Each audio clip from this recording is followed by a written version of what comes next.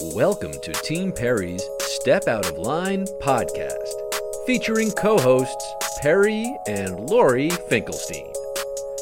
Together, they explore, meet, and share inspirational stories with guests who have made a positive impact in today's world. This podcast resonates with our hope to make this world a better place one step at a time through love, acceptance, and uplifting conversations.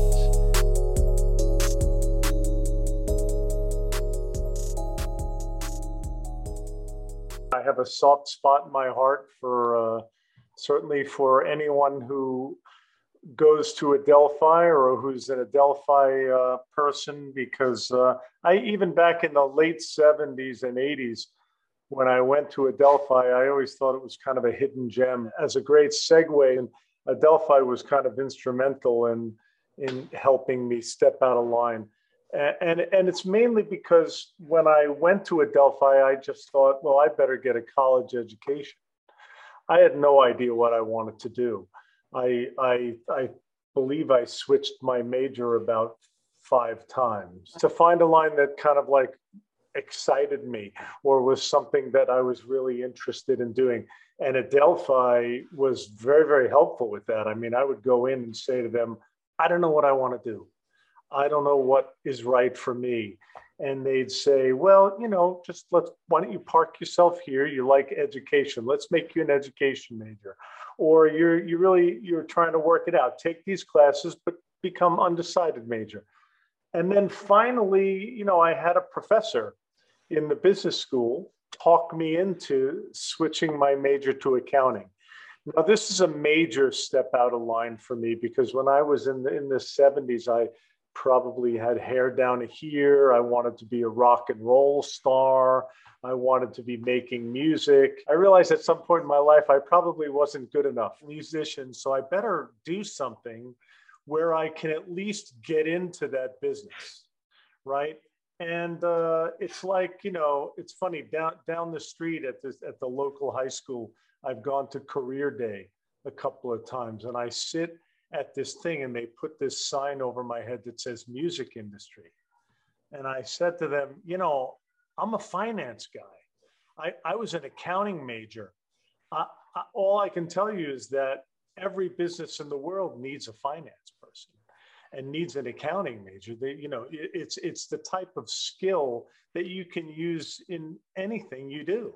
You don't have to be in the music industry. You could be a lawyer, you could be a real estate professional. You could be a manager of a string of coffee shops. You still need to understand finances.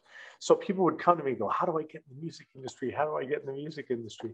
And I'd say, you have to kind of do what I did, which was I realized that I stepped out of line a little. I realized that everybody needs a finance person. And everybody needs somebody who knows something about, finances and accounting and that sort of thing. So I switched my major to accounting at the recommendation of a professor who only recently retired, I believe. And I went to school for an extra year. So I went to Adelphi for 5 years and graduated with like 160 credits or some crazy number because I had switched my major so many times. But I did that because I was like, okay, I needed to find my way.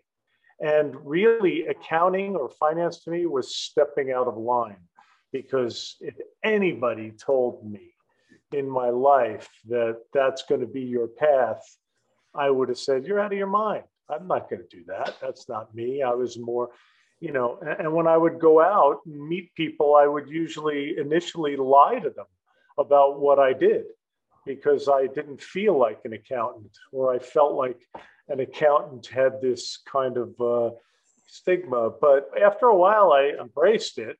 But initially, to me, it was a major step out of my comfort zone and what I was comfortable in doing. And I certainly, at the time, in 1981, when I graduated at Adelphi, I don't think I fit into the cookie cutter of people who became accountants. Certainly, I was a musician who wanted to be in the music industry. And if I couldn't be in the music industry, as a performing artist than I wanted to be behind the scenes in any way I could to support the music industry. So I took a chance, and it turned out that it came easy to me, and that became my path. But it was certainly a very different path than when I started, or what I had assumed would be my path when I was a young man. And I have to say thank you to Adelphi again. I think this company is out of business now. They were in Lynbrook, New York. They got me a summer internship in my junior year. And the name of the company was Amprobe Instrument. Now, they were a huge company back then. They just said to me, you're going to go there and you're going to help the guys in the finance department. I'm like, okay. I had no idea what that meant. They gave me no specifics. And at the time, I had no, you'll really like this, I had no white shirts. So I used to go, I was like, well, I'm going to be like an accountant. I guess I have to wear a tie. So I would wear like these weird, like pink shirts with these paisley ties. I looked like, something out of the 60s. It was all I had. So, but anyway, it was the greatest experience I ever had. The Amprobe Instrument was a company that made these instruments that were like gauges, that like you would stick it in your they were mostly for automobiles. You would stick it in your exhaust, and it would tell you what percentage of your exhaust was inappropriate emissions. Or you would take these gauges and put them in your carburetor, and it would tell you how much of your carburetor is burning gas. They had all these instruments that helped people understand whether their car or their automobile was operating correctly. None of that interested me in the least. It was the furthest thing from my interest level at all. But I went into this finance department, and they had, 7 people. Everybody had a job: accounts payable, payroll, accounts receivable, inventory. Everybody had a specific job. One person doing everything, and they all needed to go on vacation. So they all were required to take their vacation 2 weeks apart in the summer. And for that 2 weeks, did accounts payable. And then that person came back, and then the next person would go on vacation. And for the next 2 weeks, I would do payroll. And then that person would come back. And then for the next 2 weeks, I would do accounts receivable. And all of these are very, very typical accounting functions. And I did it for a company, and I loved it. And it was like, I picked it up really well. I picked it up fast. I had to pick it up fast because I sat down with these people for like a day to understand what they did, and then they were gone. And, the CFO, or the head of the finance department, was still there, but he didn't get into the micro of what these people were doing. So it was a fantastic internship. And the best part about it is they even paid me.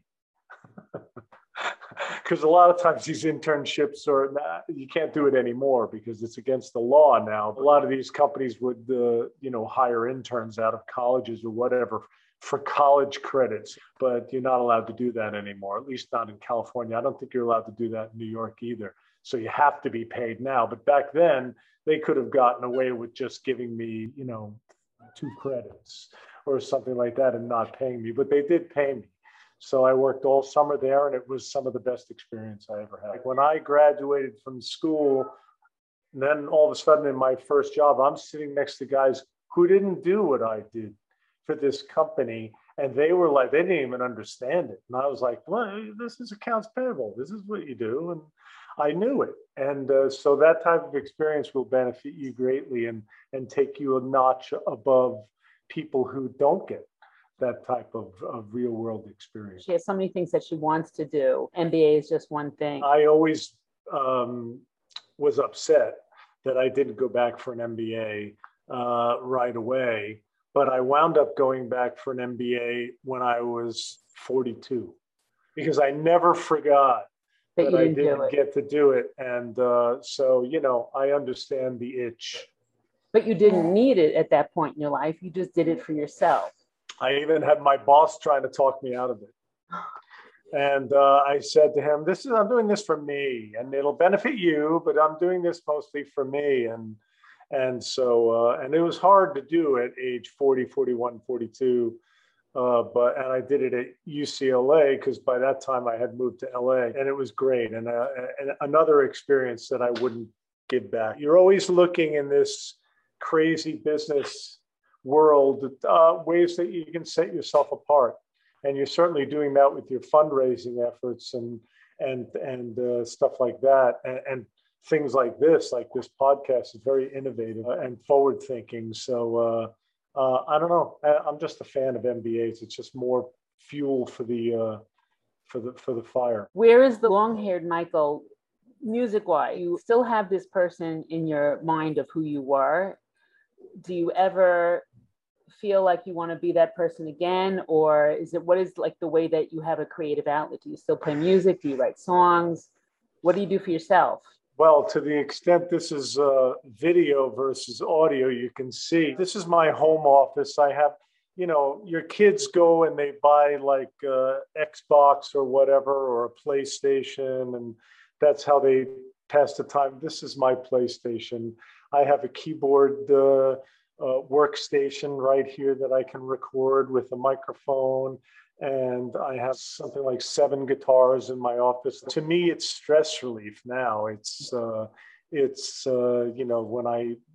in the middle of the day, in the middle of the workday, since I'm home Zooming all day, if I feel like I need 15, 20 minutes, I just pick up a guitar, fool around, turn on some really ridiculously loud music and have my wife yell at me, it's too loud. I stay involved that way. Plus, I've always been very artist side.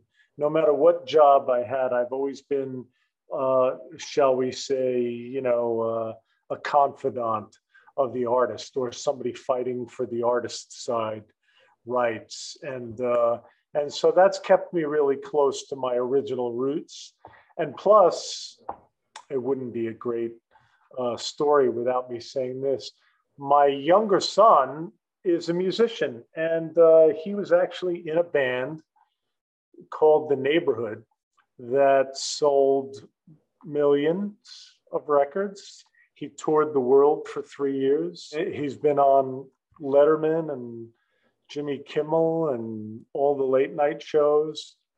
And about 5 years ago, he just turned 31, my son. He did this when he was 23, 24. About 5 years ago, he quit this band, and they're still around, but he's not in the band. And now he's doing a DIY thing, but he's still a musician. He's a working musician. He makes his money in the music industry. He's hoping to go out on tour. And so that keeps me grounded to my music industry roots too, because usually when he calls me up, it's not to say, hi Dad, how you doing? It's to ask me a business related question.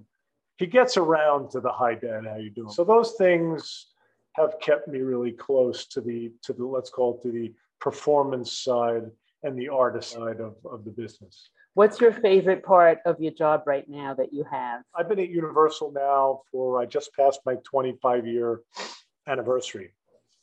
For the first 21 years, I was the worldwide CFO. So putting my accounting degree and my finance background to good use, working for what wound up being the largest music publisher in the world for a while. But for the last 4 years, I segued to a different role.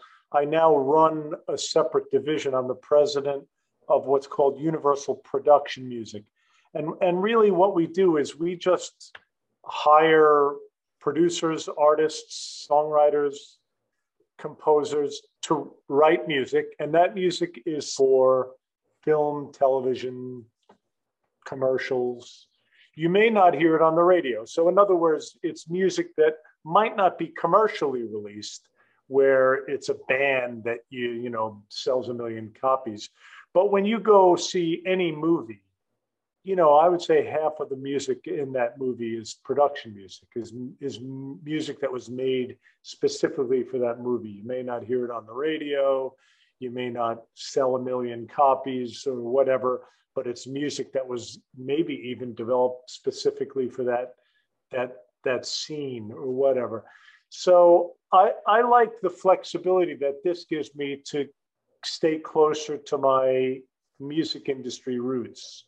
So, for example, we did a deal about 2 years ago with a company called Abbey Road Masters, and that's exactly what it sounds like.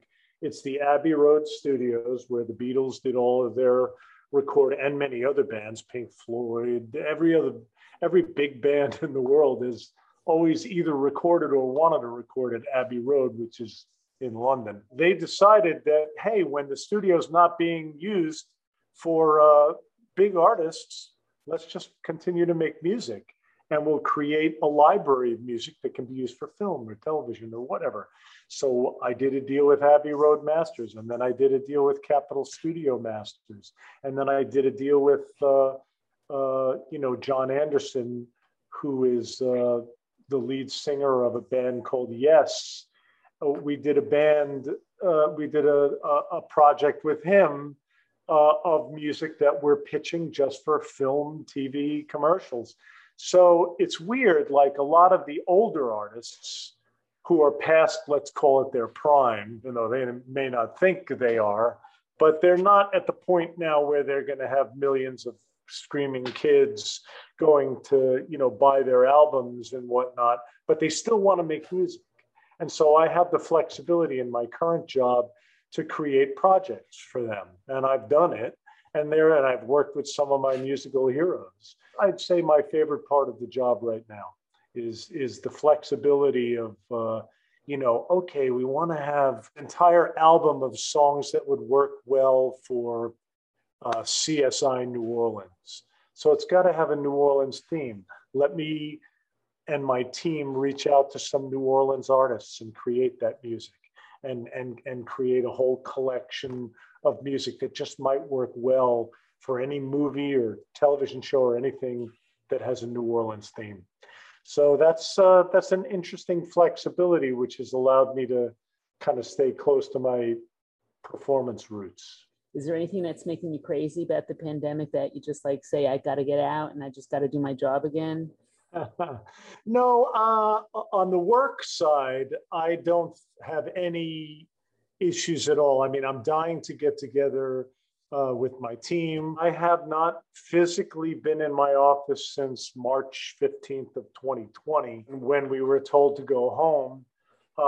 And since I work for the music industry, the music industry will Universal in particular, I think they'll be a last mover, if you know what I mean. They're not going to be a first mover in terms of bringing everyone back to the office.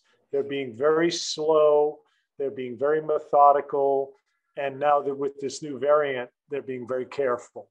We have migrated into a way of working that is different than it's ever been. So I am more connected now with my international team than I've ever been. I speak to my guy who runs our operation in Asia Pacific. He's based in Hong Kong. I speak to him once a week.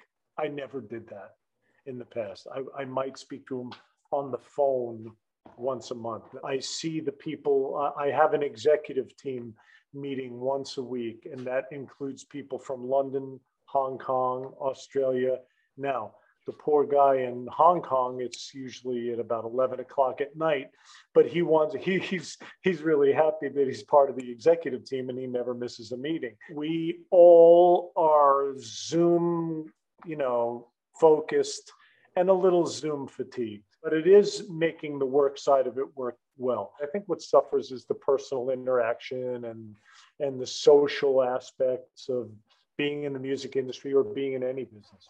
You want to be in marketing, Perry, it'll be like, the social interactions you'll find are just as important, so that you can keep your finger on the pulse of what people need. And that's what marketing is all about.